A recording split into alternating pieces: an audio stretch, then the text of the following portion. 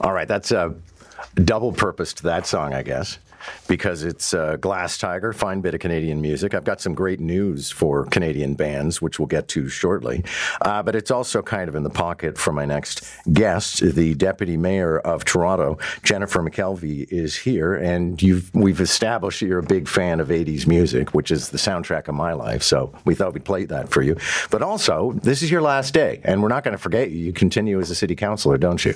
That's absolutely right. I continue as a councillor, looking forward to serving my constituents of Scarborough Rouge Park 100% of the time. You posted a great picture last night where you were in the mayor's office and looking out the window at Nathan Phillips Square, and it was shot from the back. So it was very sort of like that famous picture of Jack Kennedy, who's in a window hunched over some documents or something. I mean, it must be a bit melancholy to have to clear out of the mayor's office. Well, a little bit. It's certainly a great view, although I have a wonderful view of Bay Street from my councillor's office. But we took that same picture on the first day as well, saying good morning. And so it just seemed like a really nice way to bookend with a good night, Toronto. And just a reminder that I love you. Well, that is part of the job, though, isn't it? And I wonder what you have absorbed in, I think it was 144 days that you've been basically acting as the mayor of Toronto, an appreciation of the city and its people. Because as a city councillor, you sweat your ward, but as the mayor, you got to worry about everybody. That's right. So as deputy mayor over the last 144 days, I have done more than 120 events across all 25 wards in the city of Toronto. And I will say that one thing that really pops out is just how interconnected our city is. So when you're in Etobicoke, people come out and say, hey, you know, my sister lives in your riding, or I own a business in your riding, or I work out there. So, you know, we live, work, and play across the whole city. And so it's been really wonderful to see those interconnections of the people. Were there any surprises during your time? And by that, actually, what I'm asking about are, like, you know, buildings that you saw that you'd never seen, or neighborhoods that you hadn't spent much time in.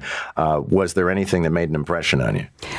Certainly, I think food and bakeries, and, you know, you're out at an event, you stop, you grab a coffee, and you realize, oh, wow, I think this is the best coffee I've ever had. And I wasn't great at writing down a lot of those locations, so it's going to be a little bit of a treasure hunt, I think, to try and find some of them again.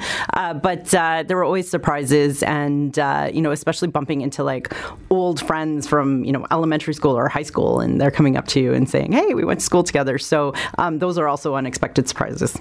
Is there anything formal that happens today? I mean, I know Olivia Chow gets sworn in, but is there a secret handshake, or, you know, do the two of you have to go knock on the wall 3 times? No, there's no secret ceremony. She has a nice public ceremony that I look forward to attending today, and she signs her paperwork. I still continue as deputy mayor for the short term anyway, at least.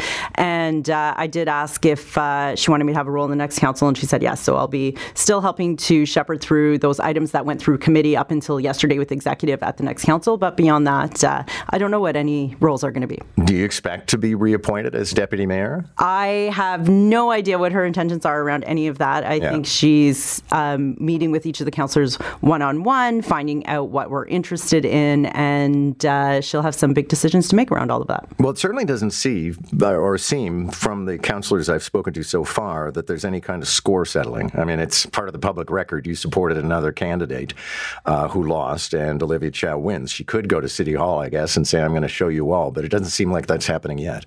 No, we've heard her say publicly, you know, several times she wants to work together. And we know that council can work together. We have seen that over the last 5 months. We pushed through over 500 items through council, working together, finding common ground, finding consensus. And I know that we will continue to do that under the leadership of Mayor Olivia Chow.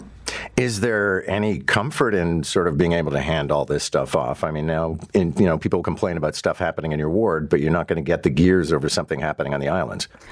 Yes, I think in that sense, it is a big city. There are big challenges. There are, lots of residents that have issues. And I don't have capacity in my councillor office with my staff of 6 to answer all of those emails from citizens across Toronto. I did enjoy doing that for the last 5 months, but she will have a big team that is there to help out with that. Okay. Do you do when a president's leaving, they leave a letter on the desk full of advice? You didn't do that?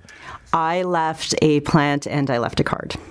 And in particular in the card, I will say that I am so happy that this city will be led by a woman, and it is the first woman mayor for the amalgamated city of Toronto.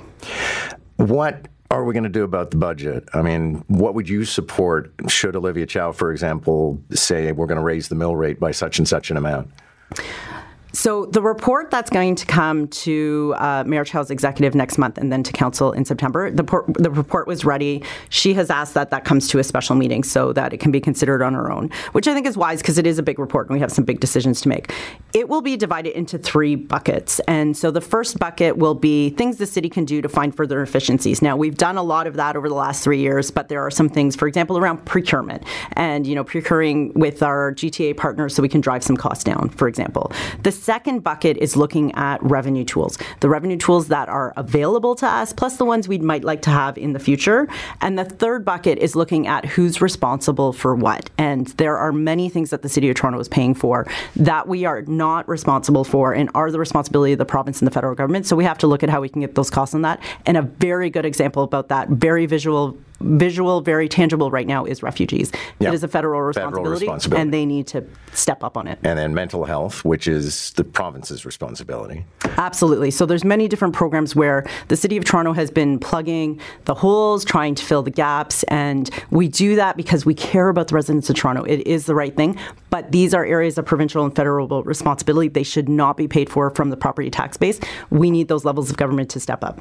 Okay, so having tried on the pants, are you interested in the whole suit? You've been an interim mayor. Do you have ambitions to be the mayor? So everybody wants to ask me that question. I will say I am 45 years old, so I still have a long runway of things. So I don't want to box down on anything today. I am really, really looking forward to going back to serving the residents of Scarborough Rouge Park 100% of the time. That is what I signed up to do. That is why I did not run for mayor in this election. I also signed up to be deputy mayor after Mayor John Tory asked me to do it. That is what I did for the last 5 months. So I'm looking forward to serving Rouge Park, reconnecting with family, reconnecting with friends, and a much anticipated vacation after council's. No more car and driver for you, though. Yes, I know. You have to say goodbye to my friend Greg. I know your friend Greg. It is quite the friendship that the two of you have. But I know that I will still be able to be friends with everybody. Are you optimistic about our city? I am always optimistic about our city, and that is because of the people that I have met during the last 5 months. The talent is incredible in the city. The kindness, the warmth. The people of Toronto are fantastic, and they are going to continue to do fantastic things working together. Okay, well, Nick Majorano has put together some exit music for you. Here we go. Wake me up before you go. Don't leave me hanging on like a yo-yo. Wake me up before you go. I don't want to miss it when you hit that high. In a western town, a dead-end world, the eastern boys and western girls. West End girls. Don't you forget about me. There you go. Thanks for this. Glad we could put a smile on your face. He just wants a picture, and he's too scared to ask because his mom's a big fan. Okay. That's Jennifer McKelvie, the Deputy Mayor of Toronto.